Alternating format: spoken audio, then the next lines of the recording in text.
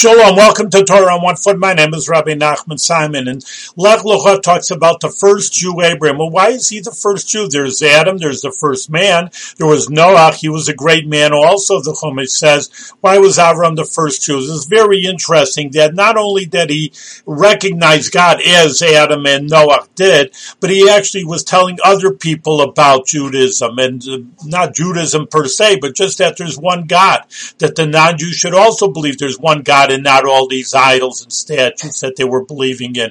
And that made him the first Jew. So it's very interesting for us. Also, a Jewish person can't just be spiritual in themselves, but they have to help other people out and help the world out to be better. And that's truly what makes a good Jewish person.